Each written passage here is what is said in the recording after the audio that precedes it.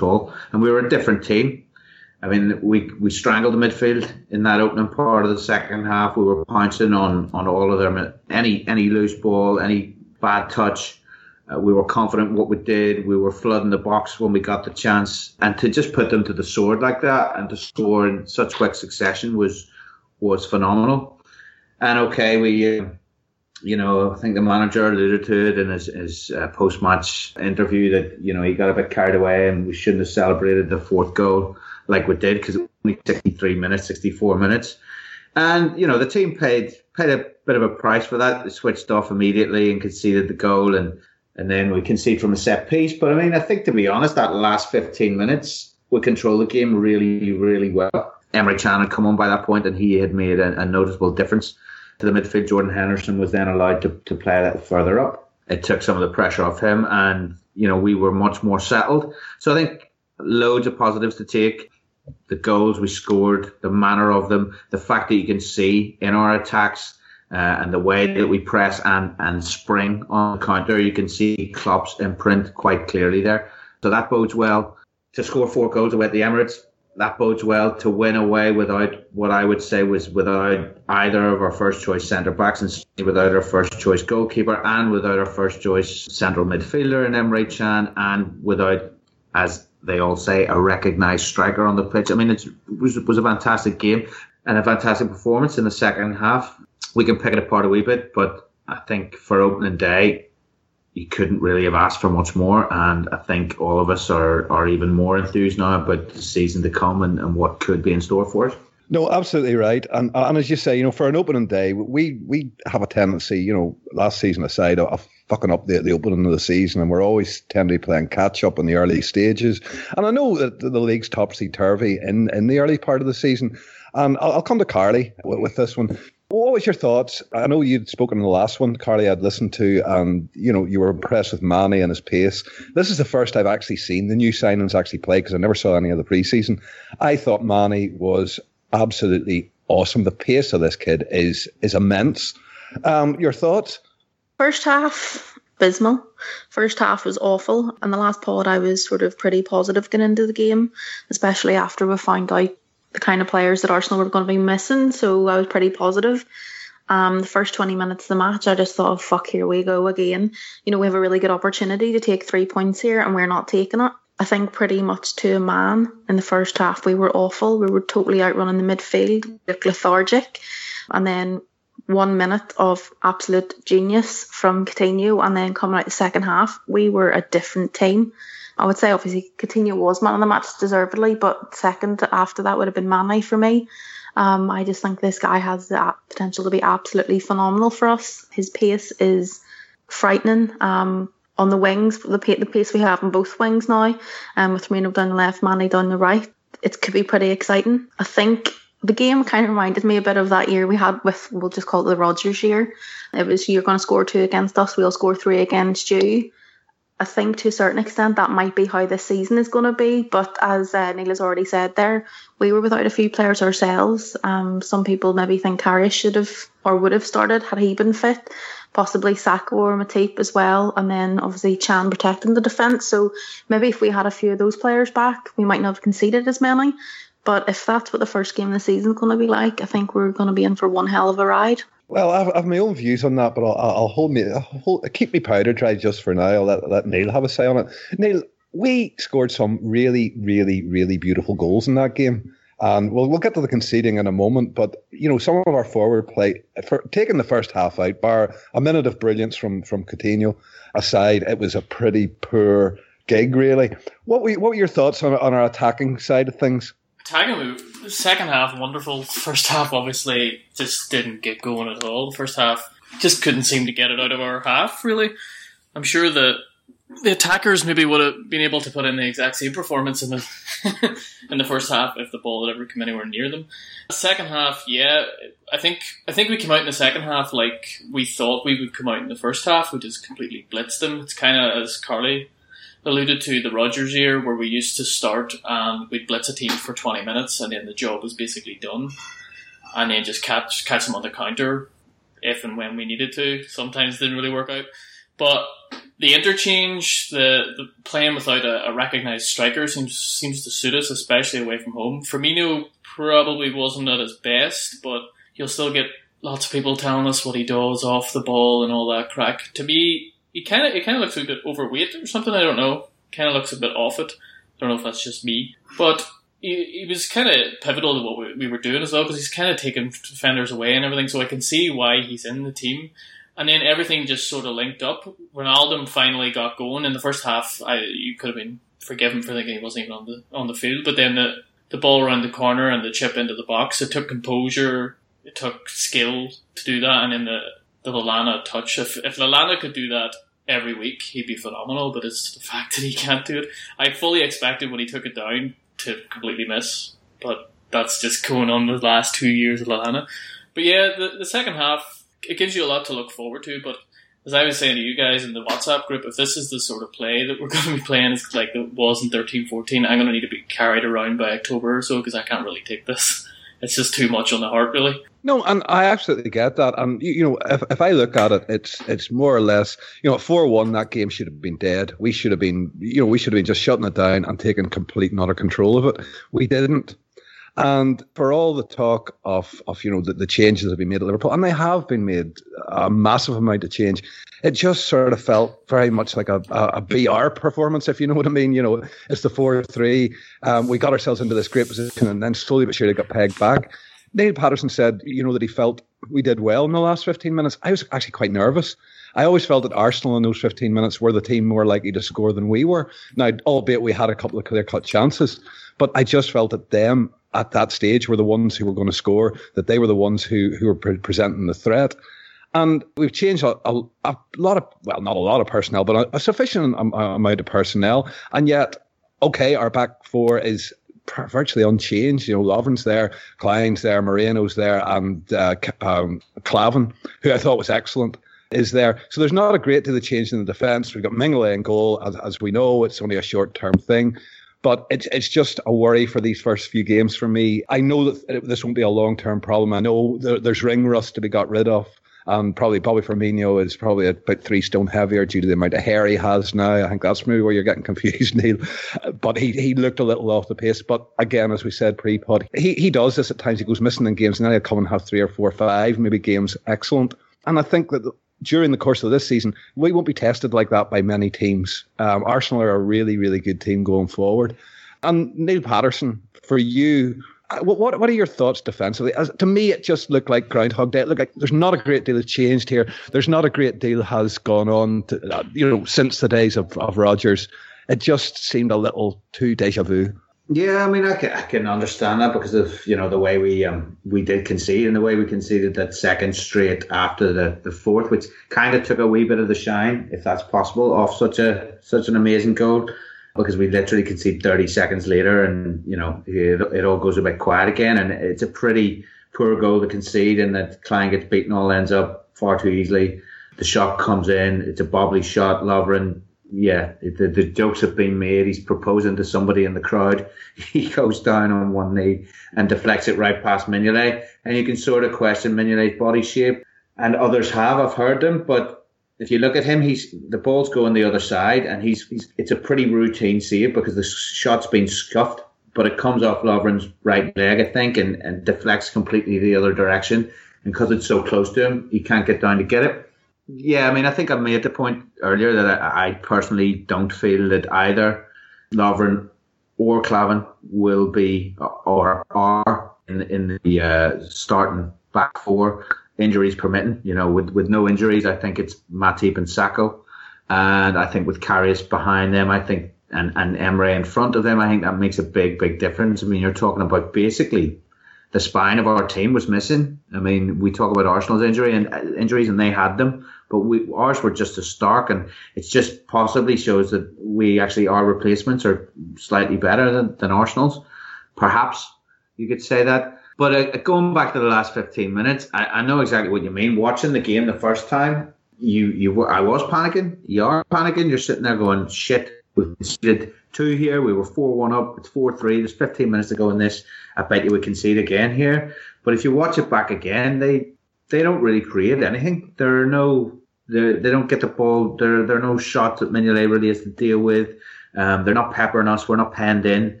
And in fact, we have chances, and Coutinho gets that hamstring. Luckily, it's cramp, but he got that cramp. If he doesn't pull up going through there, then we make it 5-2, and maybe we're talking about 6-2 or something like that, and maybe it's a totally different game. So whilst I can see what you're getting at there, and a lot of what we had seen before was there because we had similar players, I think that was just really due to bad luck and circumstance with injuries, and I think we'll be able to judge our defence much, much better when the first choice back five are in place. No, and that's fair, to be honest with you, Neil. Absolutely, it's fair. Now, I'm going to come to Carly with this one because she will go into defence mode.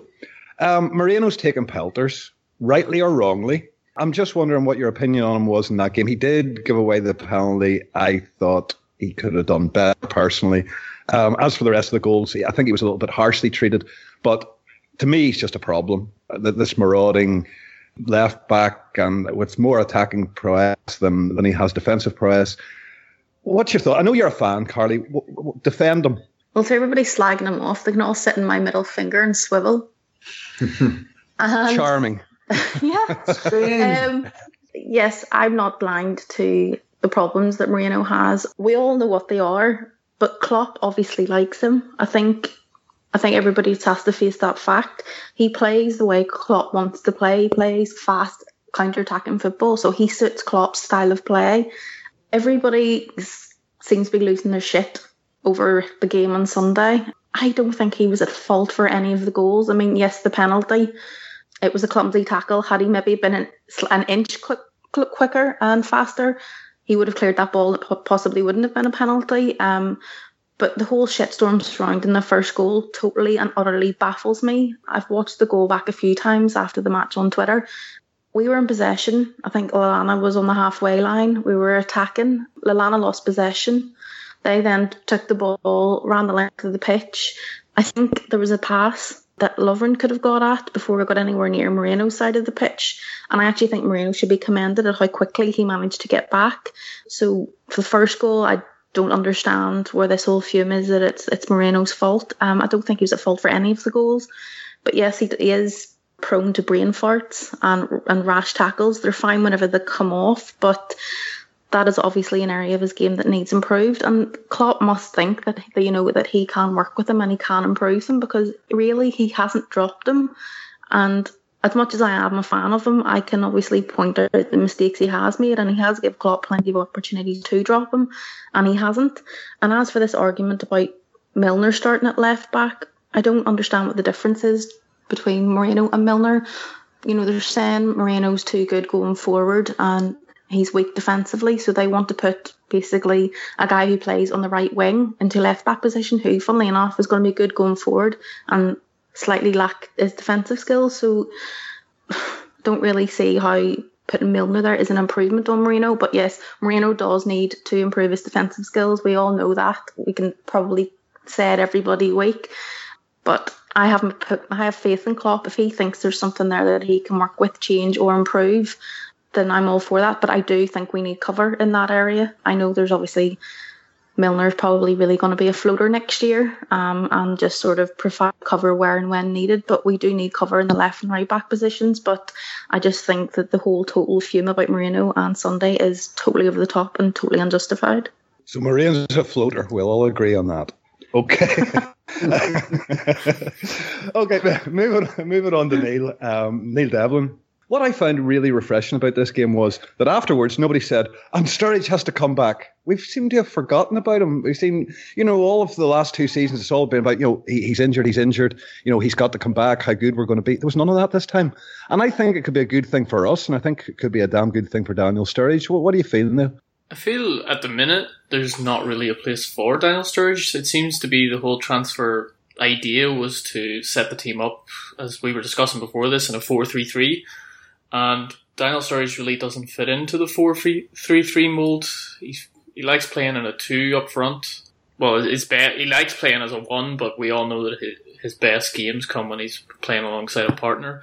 So everything at the minute is sort of geared towards not really needing Sturridge. I would class Sturridge as a luxury player at this stage. Klopp knows he's got class, knows he's got quality, can trot him out for finals against Sevilla, things like that. He can score wonderful goals. But if it's getting down and gritty, it's, Stoke on a cold Wednesday night or whatever, I don't think Sturridge is your guy. Some people will probably get pelters for that because people think that he's fantastic, he can do no wrong, and he puts in all the effort, but you can see he doesn't put in the same effort as Origi does. He doesn't have the same strength as Origi does, and he doesn't to me seem to have the same desire. Origi's up and coming, and he seems to always be out there to prove something, whereas Sturridge sort of gives the air of he's already made it. But then again, that could be in the past couple of years we haven't had any competition for him, so you can get sort of complacent. So it's good that there's competition there. So even as I say, if it's in a 4-3-3, it might give Daniel Sturridge to kick up the arse to say, hey, I need to kick on even further here, and might even bring to the next level. So it's looking bright. We've got Mane, we've got Firmino, we've got Coutinho. All those guys can score goals, so it's not like we're relying on any one player to score a goal, and that's the makings of a good team, rather than focusing heavily on one player, a la like Crystal Palace buying Benteke or something like that. Yeah, no, I agree. Sturridge is he's going to have to fight for his place, but I think we're going to see a sort of a range of formations this year as well. I think Klopp's alluded to it as well, that whilst we're set up to play 4-3-3 at the moment, what was the interview said? He had a clear idea of how he wants to start the season up front, but that's only for the start. And he's been very clear that we'll play different formations. I can see him maybe even playing two up front. He has played the 4-4-2 diamond before, although he didn't use it very often, but he used it at Dortmund, and there might be a case, because I think you're right, Neil. I think it's just one striker, and you want the blueprint for a Klopp striker. I mean, it is basically Origi. He is the kind of striker that Klopp loves. He can play up front on his own. He will run the channels. He's big. He's strong. He can hold it up. He's electric pace. He can finish. He bullies defenders. So I think in a one-striker system, Origi is actually ahead of Sturridge in the pecking order. But I think we may see two strikers at different points. And I think Sturridge may be that kind of player where he is that good. He does have that much talent that he may just force his way into the team along the way. I mean, I think you're 100% right in that it only bodes well that we have this wealth of talent now, and we're not relying on Sturridge to come back and save the day. Yeah, I think when you say it's playing as a two, I think that'll maybe come against. You always hear about the guys saying beat the draws. I think it's Simon Brundish came up with that, beat the draws, win the league. I think for the games at home, because last year we weren't very good at home against the smaller teams, so I think that's the time to trot out if what you're doing isn't working and that two banks of four are packed in there. Maybe bring Sturridge on, give the defence something else to think about. That's where he can become key. Or if, as we maybe make another final or something again, where you maybe just change it up to what we were playing, so keeps the opposition guessing. So there's definitely a place. The only concern is then what happens with players like Danny Ings. Like, it didn't sound good in the midweek where Klopp basically categorised him along with Balotelli and Benteke. Yeah. Oh no, but we need Danny Ingsy. We need Ingsy, he said at the end. But yeah, I mean, I agree. I think against the dross or the lesser teams, the cannon fodder, we will expect to see us playing 10, 15 yards further up the pitch and really kind of squeezing them in and just battering them. And I can see us playing two strikers in that situation. Yeah, I think you're absolutely right. Carly, I'm keen to hear your thoughts on this one as well. Do you think Sturridge is in danger of becoming the forgotten man, or do you think it's maybe by design? I know he's had a knock, and there's questions. People on Twitter have been questioning how injured he is, and it's more about his mindset and so on. Do you think there's maybe a message being sent to him in here as well? Because there's certainly that. I've seen that sentiment being put out on Twitter. What's your thoughts on that? Yeah, that's definitely one possible theory. I mean, Sturridge is a curious one from the start, from when he signed for us. If you look at his record, the kind of connection that he should have with the fans, or the fans should have with him, is not there, and it never has been. I mean, Mane signed for us 2 months ago, and there's already a song for him. I know it might sound stupid, but I mean, Sturridge has been quite a prolific striker for us. Pardon? I say you're making a valid point. Yeah, you do have it, and it's been mentioned many times before, Carly, about the fact there is very little sort of love from our fan base towards Daniel Sturridge, and a lot of people put that down to his persona, or the persona he portrays, which apparently is not really him. Yeah, he does come across as very confident and sometimes borderline on cocky. Now, obviously, I've never met the guy. I don't think any of you guys have either. And he could be a totally different person, but that's just his persona that he gives off. So it could be maybe a lesson to him, wake up call, say, you know what, we actually don't need you. Not necessarily saying we don't need you, but we have other goals now in the team that maybe seasons before that we were lacking. We were totally reliant on him. But really, as a fan, that's just a positive to me. I mean, if we can get as many goals as we did on Sunday without actually having a striker as such on the pitch, then that can only be a good thing. We have obviously Origi and then Ings, and then Balotelli and Benteke. We can wait and see what's going to happen with them. But I mean, for me, it's a good thing. there will be a time and place to use him. I just hope that the toys don't come out of the pram. If he's not going to be starting every game, if it is going to be 20 minutes here or there to come on and make an impact, I hope that he's happy enough with that. Because, I think his contract is running down. It's only maybe 1 or 2 years left on it. And obviously we all know about his injury. So the Sturridge is really a wait and see thing. It can change week to week depending on what the injuries are like. So it's hard. It's really hard to comment on him because it does change so frequently. Do you feel that the fact that he can come, the way he comes back from injury there and he's straight away scoring, he's straight into the team, he's straight into the game, do you think that plays into Klopp's mentality in regards to Sturridge? That he can throw him on at any stage of a game. He doesn't need all that game time to hit top form and to score goals. Do you think that plays into it somewhere, Carly? I would certainly say it's a positive. Klopp knowing that, even if he is out injured or he hasn't played in a while, if you give him 20 minutes, there's a fair chance that he's going to score for you. So it's certainly a positive for us to have him in any capacity. But it's definitely a plus that, he has that in his game and we need to use it to our advantage. Well, I think there'll be a place for Sturridge this term, no matter what happens. I think even if he starts by not being in the team, I think Klopp he's not stupid. He knows his talent, and I think it's up to Sturridge when he gets his chance, because he will get a chance. There's no doubt, to make Klopp kind of sit up and take note and go, right, okay, we should really try and get this guy in the first 11, and he has the talent to do that.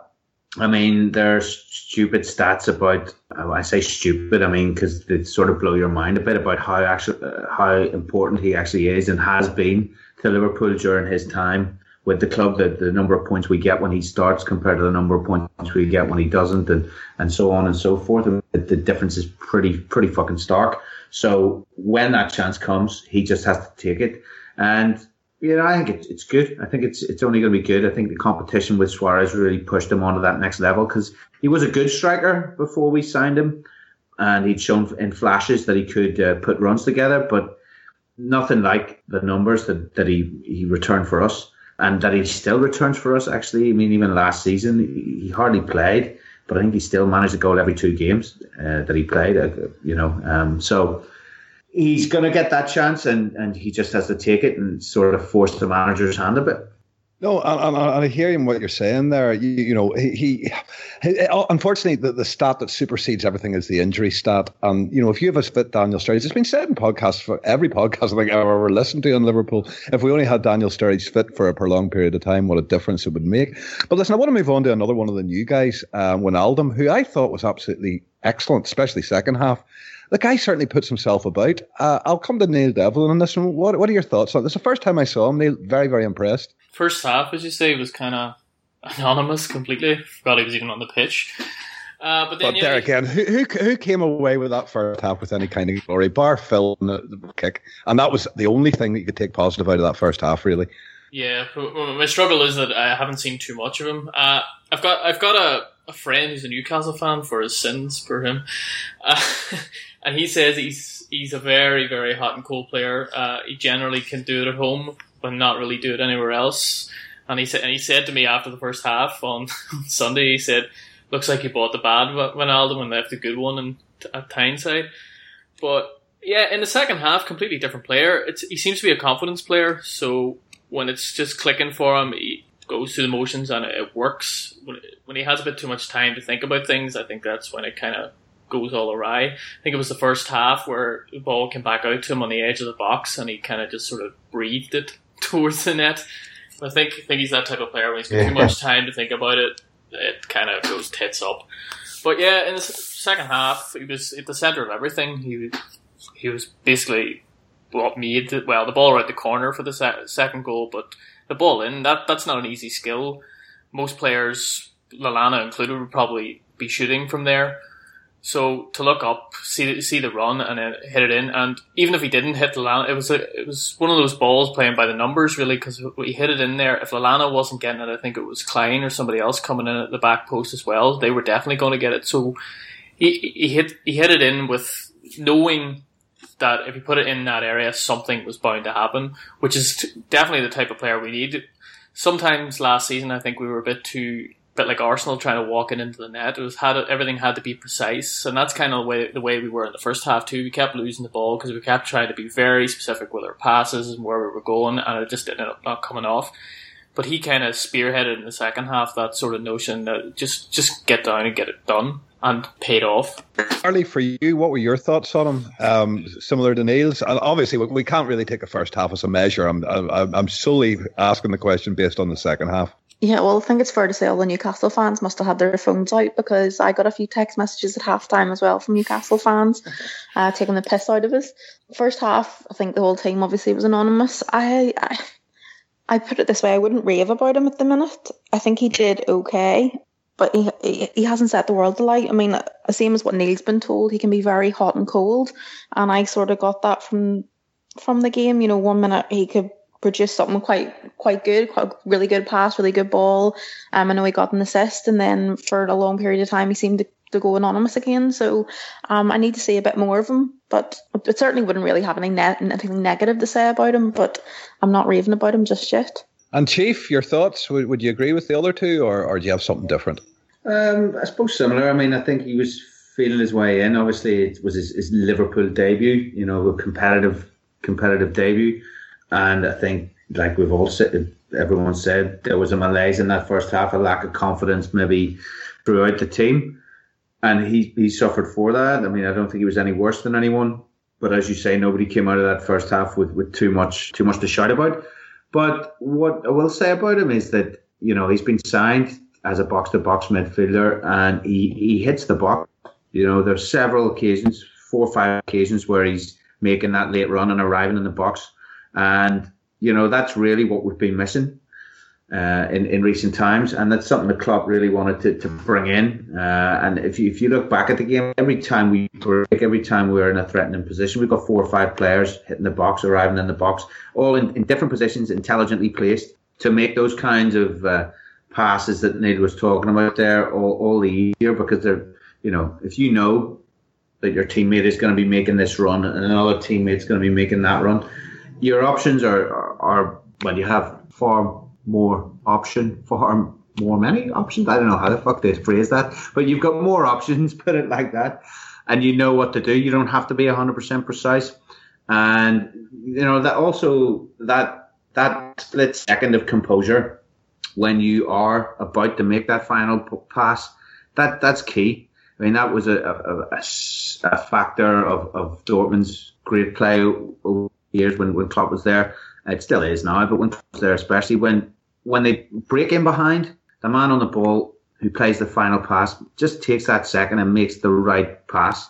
Just thinks about it for a second. Fewer blind crosses, fewer of the just kind of hitting it and hoping and expecting somebody to be there. Even just a little bit of common sense, just that second of composure where you just stop and put it exactly where it should go. And it's a brilliant second goal. We start that second half in the ascendancy, of course, after the free kick, but to score 3 minutes in, well, that sets the tone for the entire what's to come and how it all works. And Wijnaldum is key to that. He's integral in that move. And I hope that we see more hot than cold, but early signs are encouraging. He hits the box, he gets an assist, he has a couple of efforts, albeit tame enough. But I think he did everything that was kind of expected of him on his debut. The last point I make about him is I don't think he's a central midfielder, though. And people have said that to me as well. My Newcastle friend said it. I've heard it on Twitter as well. For me, I don't think he is. Because I think in the second half, he played with a bit more freedom and wasn't really doing the central midfield job. And I think that's where it all started to click. It's kind of in the first half, he just didn't know whether he wanted to go forward or stay back, and ended up doing neither. So for me, I think we still need another central midfielder. I just think it's his speciality, really. If he's box to box, sure, but box to box often gets caught upfield and then isn't really per se doing the central midfield job. So, yeah. I think Henderson and Wijnaldum in a 2 there. I think we really suffered that in the first half. I think those two both kind of being box to box, and they did get caught upfield and out of position on a number of occasions. The midfield just didn't really function at all, did it? Yeah, it could be once they play a bit more together, they'll know when to go and when to stay. Hopefully, because I think that's the way Klopp sees it. I think Klopp sees Ronaldo, Can, and Hendo as the three in the middle. So they need to start clicking, basically. But for me, I think Ronaldo, from what I've seen, just different videos and stuff of him, he does seem to play better forward. And I just hope that we don't waste him at central midfield, because I wouldn't want him to be considered a flop or something if he's just playing where he shouldn't really be playing, if you know what I mean. I hope that you're both right, you know what I mean? And you know, I know that we spoke before the pre-pod, that we didn't see him as maybe a starter in the first 11 in Klopp's plans, but a very useful part in the puzzle. But another question, I'll stick with Neil Devlin on this one. What do you feel was the change at half-time? I personally speaking, I don't think it was the Coutinho goal that changed things.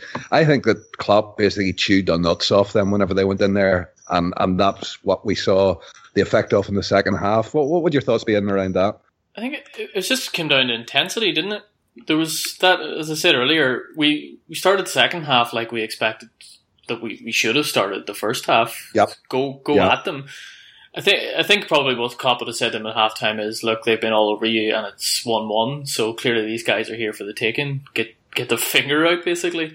And it's, as I say earlier, they sort of changed the mindset of trying the fancy 100% dead on passes, and they just sort of got down and got on with it. It's like with the Mane goal. The Mane goal is just, it's a chip into space. Mane runs into space and then completely blitzes two defenders and scores. In the first half, we weren't playing those balls. We were trying to play out from the back and then got caught in the halfway line and conceding a goal, basically.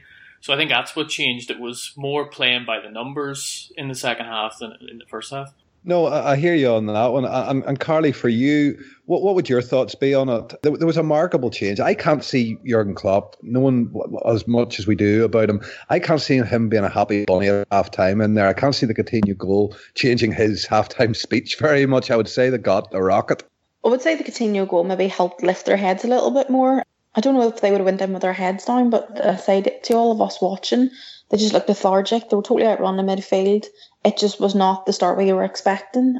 I think maybe Klopp gives them a bit more confidence in themselves. He might have obviously, I don't know whether he put a rocket up their ass or how he tends to work, but something obviously lifted their heads. And, you know, when we were talking earlier as well about the game sort of making us think of the Rodgers year, I mean, had this been a game in the Rodgers year, I think we probably would have went on to lose the game. I think our heads would have dropped, you know, after their second or third goal went in. Whereas this time, our heads didn't drop. We were still trying to attack. We were going for the fifth goal.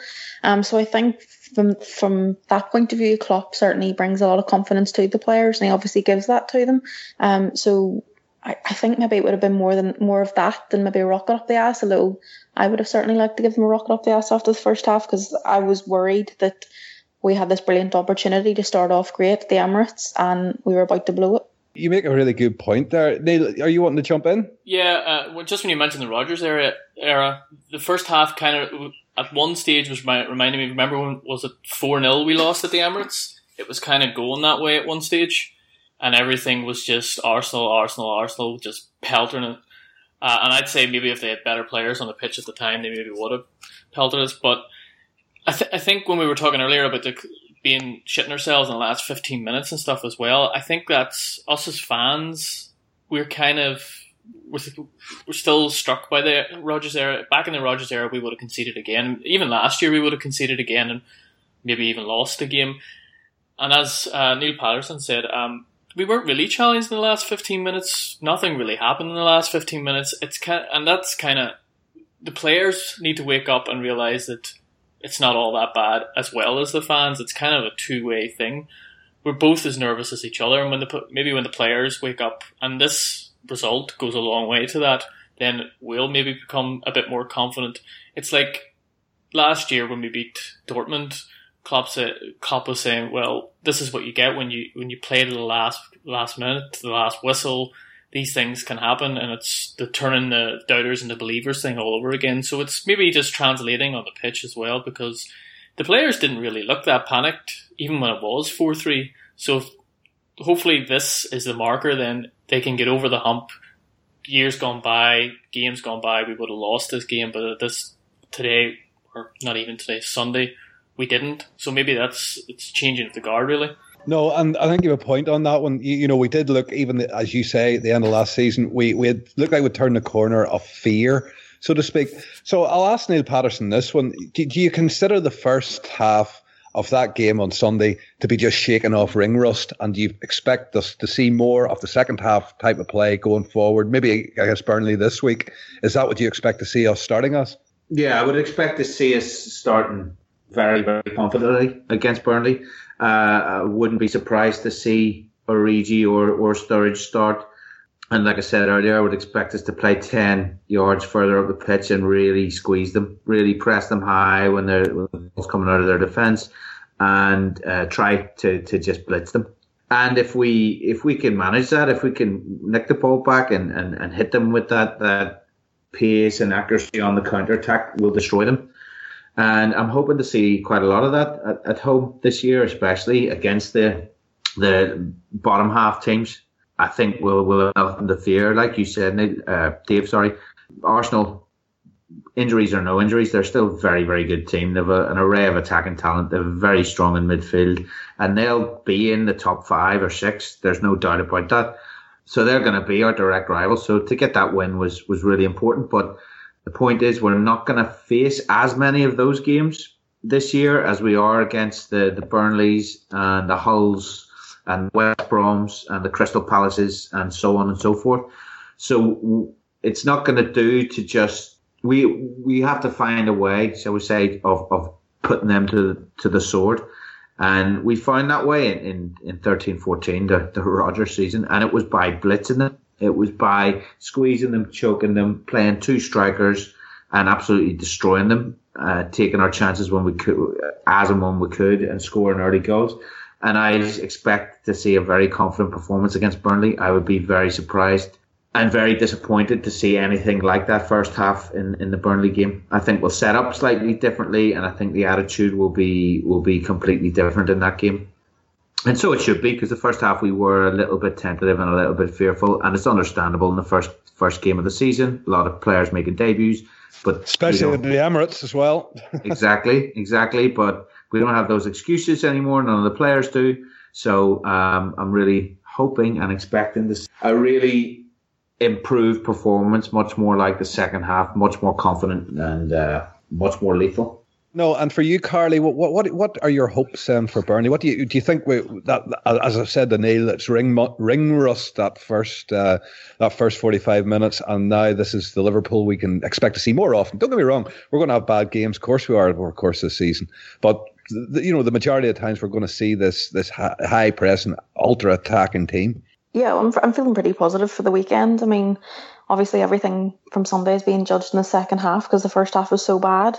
So I am feeling confident. The only thing that maybe scares me from Sunday as well is how quickly that we can go from amazing to shite and back to amazing again. It seemed to change quite quickly on Sunday. We had 20 minutes where we could have literally had 6 or 7, and then we concede a couple. So that does worry me slightly, but we only have a league to focus on this year, so there's absolutely no excuse not to be going out each week and blitzing these teams. We have the personnel there to do it, and it will be interesting to see if there's any changes for Sunday. See if maybe he will maybe drop Wijnaldum and bring Can back in to protect the defence a bit more, because I would say that's probably what he's going to try to go for the rest of the season. So it'll be interesting to see, what extra changes are made, sort of going from the end of pre-season into starting the season off, trying to get the team that he wants to play week in, week out. So it'll be interesting to see how gradually that's done too. We're used to, as you rightly say, we're used to this. We're brilliant, then we're shit. We're brilliant. And I think that is the area this season that we really want to see the improvement in. We really want to see the change in, that we're not that fragile and weak at times. And Neil, I know, well, there's that as well. But, we're facing a Burnley team who apparently, according to Neil, has just put into the group that Defoe has signed for Burnley today, and he's a midfielder. I edited the Cop Tables pod there last night. Apparently that's the first midfielder they've bought, I think 1920 or something. There's some special day or something to have. I was the Burnley supporter on there, so that's big news for them. They lost Joey Barton as well. What's your feelings for the weekend, Neil? I'm not sure. It's kind of like what you said. We're so used to Liverpool putting in these great results and then putting in shit results. It happened in pre-season as well. The Barcelona 4-0 and then we lost 4-0. It's kind of like hot, cold, Jekyll Hyde. I really don't know. Hope it is a way, because Yeah, our first 3 are away, aren't they? Our last 3 that we played prior to start, well, include the 2 friendlies in that week, we scored 8 and conceded 7. So we're 1 up then. That's what you're saying. 1 up on aggregate. Liverpool love the aggregate. It's just that little worry that, don't get me wrong, I'm happy, but it's just that little niggle in the back of my head because we're Liverpool and we fuck things up like this, and it's just a worry. Yeah, I'm worried too because, as I said last time I was on the pod, we still need a central midfielder and we still need a fullback. Whatever you think of Moreno, whatever Moreno gets injured this week in training, who are we playing? That's my point. So that's what worries me. Going week to week until we plug those gaps, I can never be fully confident going into the game. But we should beat Burnley, and Burnley are coming up, and at the weekend they looked very, very average. Actually, they looked below average. They looked like they were just going to go back down like a stone. Yeah, they looked poor, like, didn't they? Yeah. But then they're facing Liverpool, and you know what that effect has on some of these smaller teams. Yeah, it's like everybody's at the Olympics effect. Yeah, they can't be as bad as they were at the weekend. That's the thing. And I'd say, even though Defoe signed it, he's probably not going to start. I would imagine anyway, and his star's kind of fallen a bit too. So yeah, I'm confident, but I'm not 100%. I can't say that we're going to win the game. But if we don't, you don't really want to be on Twitter if we don't, basically. If we don't win that one, I mean, that'll be really, it'll be really gutting, won't it? That'll be a bit, when you were talking about same old story, Dave, at the beginning, I mean, that really would be a case of same old story, go to the Emirates and win, Definitely. And then go to Burnley and slip up. The only thing is, I would have took a draw at Arsenal, so if you're kind of moving into this game now with a bit of the pressure off because you have 3 points in the bag already, so it might give the players a bit more freedom and be a bit more less tense. If we had a drew or even lost at the Emirates, we probably would end up this game bricking it. Yeah, you're right. But where we are right now at this moment in time, surely, is, you know, we should be looking at Burnley and going, home or away, that's 3 points. We've moved on so far. Like, let's feel, we were in the final of the Europa League last year. We had that game against Dortmund. We've shown we can rub shoulders against the best of them. We should be going into that game with confidence, and yet still we're like, oh shit, we're Liverpool. You know, we could lose. This is what we do. And just how much of a factor is that we need to get over this season? But for me, it's the number one concern is being able to string these results together. I think the last time we put together a really good string of results was during the 13-14 season, and I think it's paramount, especially at the early part of the season. And I'm just curious to see, anybody can jump in on this one, what your thoughts are on that. No, it's I think at the start of the season it's pivotal to get points on the board. We showed that in 13-14. 13-14 was all on the basis of the fact that the first few games got the points on the board, a couple of 1-0 wins and things like that. That gets you rolling, gets the ball rolling, takes the pressure off, and then around about Christmas you can maybe start thinking about titles and things like that. But if you get a good start, then you don't have to worry so much, and the team starts to play a bit more free. Things don't matter as much, and generally the football comes. Whereas if you start off, was it last season or the season before, terrible results, you're always playing catch up. You feel like you're always playing catch up, and it doesn't bode well for the rest of the season, really. Yeah, no, I agree. That the 13-14 was a snowball effect built from the confidence gained from getting those few wins at the beginning. It was our best start of the season in ages. We beat Man United as well, and I think I was going to say that was the run in 13-14, the 13-14 season. That was the last time I confidently bet on Liverpool to win games, because, you know, if you ever have a bet, like, you tend to have rules like not betting on your own team and shit like that. But and Liverpool have been so good at letting you down over the years, just when you think they've turned a corner, that I learned from that. But that was the last time that I confidently bet on them, and I think that, you know, the same thing would happen this year in the sense of, you're talking about fans and us getting over the fear of going away to Burnley and not getting a result because of what's come before. And I think we had that fear in 13-14 as well, but it dissipated as the results kept coming. And I think that's the only way to do it. I mean, the team, obviously, they have to be over that. They're new players and whatever. Anyway, they have to have a winning mentality and be confident and believe. But if they do string 3-4 wins together in the say 3 in the first 5 they win, or 4 in the first 6, you know, the fans begin to believe, And we that saw, fear. We saw what it did to Leicester last season. Also, they had a brilliant start of the season and they never looked back. Exactly, and they just kept it going. And sometimes, if you're the front runner, if you can get those points on the board, it just breeds confidence.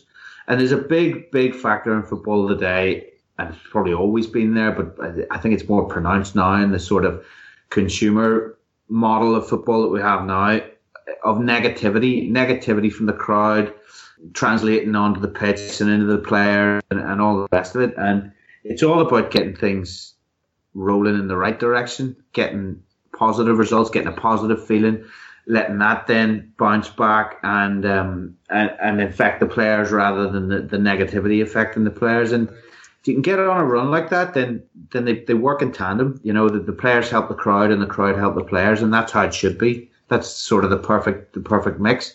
So yeah, short answer: results are going to help us get over those fears. And Carly, anything to add? Yeah, Neil made a very good point there. About the good run of results, not only giving the players confidence, but giving the fans confidence.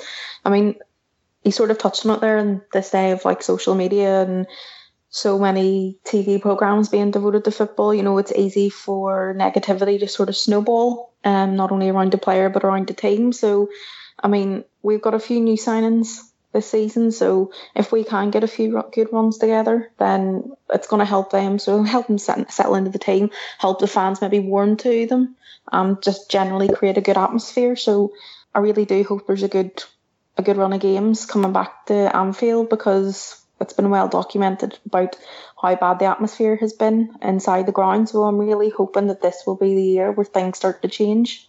No, and we talk about the team being fragile, but us as fans have been fragile for too many years that I can remember. And it always seems to be there's just a disaster around the corner, and you just want this season to be the season without the disaster around the corner, without all the drama. Just a nice steady campaign. I would settle for, and I think that. Looking at that team, they're a team that can do a lot of damage. We can certainly beat the Dross. And I think if we're sitting in that top four around Christmas time and still in touch around Christmas time, this could be a decent season for us. Anybody want to comment? Yeah, I think if we're still in it around Christmas, that's when all the fixtures start to ramp up for everybody else. That's when Man United's Europa League's probably going to start kicking into action, when Spurs and Champions League, if they get through, I imagine they will. City might just start to be clicking at that stage, although they're 5-0 up right now. So that's clicking. But yeah, they're clicked. Well, Stow aren't much. But they'll be starting to hit the wall as well. Aguero might be injured since Aguero falls off, so the rest of the team fucking nosedives. So yeah, in around Christmas, if we're still thereabouts, it's what happened in 13-14 as well. Everybody else's fixtures clogs up, whereas last year Klopp came in October or whatever, and then everything just sort of snowballed into fixture after fixture after fixture, which this year is not going to happen. I would actually take maybe even just going out of the League Cup maybe a bit early this year, or the FA Cup, whichever one it is, just to get out of having fixtures every week or whatever it is. Maybe focus on one of those trophies just to get a trophy under your belt. Maybe the League Cup or the FA Cup. I wouldn't go for both. I think the lack of fixtures will do us well. It seemed to do Leicester well last year. My only concern is that Chelsea aren't in Europe either, so they don't really have that many fixtures, and there's a lot of people vying for that top four. So yeah, fixtures is probably our greatest chance at top four, but I do have my concerns.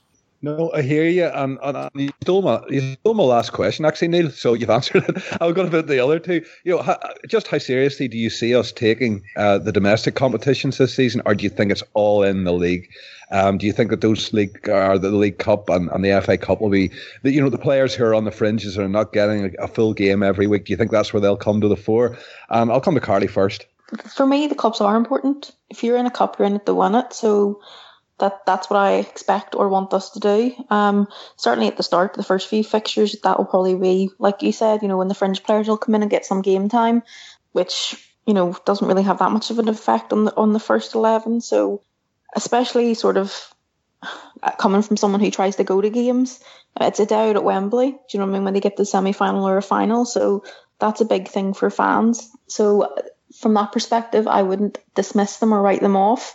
Say if we're in a cup competition, I expect us to go for it and I expect us to win it. So they are important to me, and I know they're important to to a lot of other people, though I do obviously see what Neil's saying. You know, I think this year was especially bad when Klopp came in. The build up of fixtures around Christmas and the New Year, it was ridiculous. But no, I definitely want us to be going for them. No, we exist to win trophies, as the saying goes. And Chief, yourself, no one, Klopp a little bit better probably than the rest of us. I can't see him being a man not to take a cup seriously, regardless of what we may think. I think you'll find Jurgen Klopp will, number one, he doesn't need a trophy. I think Jurgen Klopp would love to have a trophy, just to take that sort of monkey off his back, if you will, to take that pressure. At least he's delivered, and it allows him to get on with his plan, which is something that's going to last years, not just a few months. Would you agree? No, I think you're 100% right, Dave. I think he'll want to win a trophy. He'll want to win every game that we're in for. I think if he had a choice, he'd focus more on the FA Cup. But it's the whole thing. Winning breeds confidence, and when you're winning games, you want to play, and you can't wait. Everything that's always said, but it's true. For me, Spurs, for example, last year they completely prioritised the league, and they threw the towel in, literally almost threw the towel in the Europa League by playing a second string team against Dortmund, and they were embarrassed by it, and they dropped off in the league, and they ended up finishing fourth. Was it third or fourth? They dropped off massively anyway. They got nowhere near winning the league in the end. And you can argue it's pretty intangible whether it had an effect or not. But when you get your ass handed to you, essentially, it's not good for your confidence. So it's a few extra games. The FA Cup doesn't really start till January, and as long as you're not involved in too many replays, yeah, you're right, Neil. Third, they were Spurs. Sorry about that. But they still dropped off massively, was my point. So as long as you're not getting into too many replays and things like that, and then you do start having fixture congestion and midweek games and stuff, then I don't see a problem in going for certainly the FA Cup. But I'm sure what he says. He wants to win every game he's in. The squad will get used in the cups. There's no doubt. You have to keep players happy because, like he says, there won't be that much rotation this year in the first team. So who are consistently on the bench are going to want to get a start, and he will use them in the cups. But we've got a strong enough first team squad, strong enough kind of 16, 17, 18 there to really have a good go. And you never know in the cups because some teams don't take it seriously, or even the sort of lesser Premier League teams in the last few years would used to be their sort of bread and butter. Cups and winning something in the cup, maybe going for that. They've all opted out of taking the cup competition seriously in favour of earning a few extra mil for getting another place or two in the Premier League. Obviously, the league is going to be our primary concern, and that's the one we all want to win. We really want to have a go at, but we're not just gonna not show up in the cups, put it like that. So you look at Klopp's history, and he's done that. We won the German Cup, twice or three times. He did the double once. He was in the Champions League final and the Pokal, the German Cup, that same year as well. So I mean, he likes fighting on all fronts, and he's got a history of winning multiple competitions as well. So yeah, I'd love to win the FA Cup. I mean, I'd love to win the league as well. So we'll do the double, and let's see. I'd take a league cup, to be honest with you, just to get him a cup on the board. You know what I mean? Because it takes any questions that may come along about him, not winning and so on. And it's we said it last season. It was the earliest cup that he could have possibly won was the League Cup. We came close to it and fell short at the last hurdle. But I think this season he could be better prepared for it. And also, as I say, it'll get those game players time, or the fringe players time on the pitch, which is invaluable in keeping the whole squad ticking if we do, because we will invariably have injuries throughout the season. Listen, we've waffled on and we've gone over our time as usual, but who cares?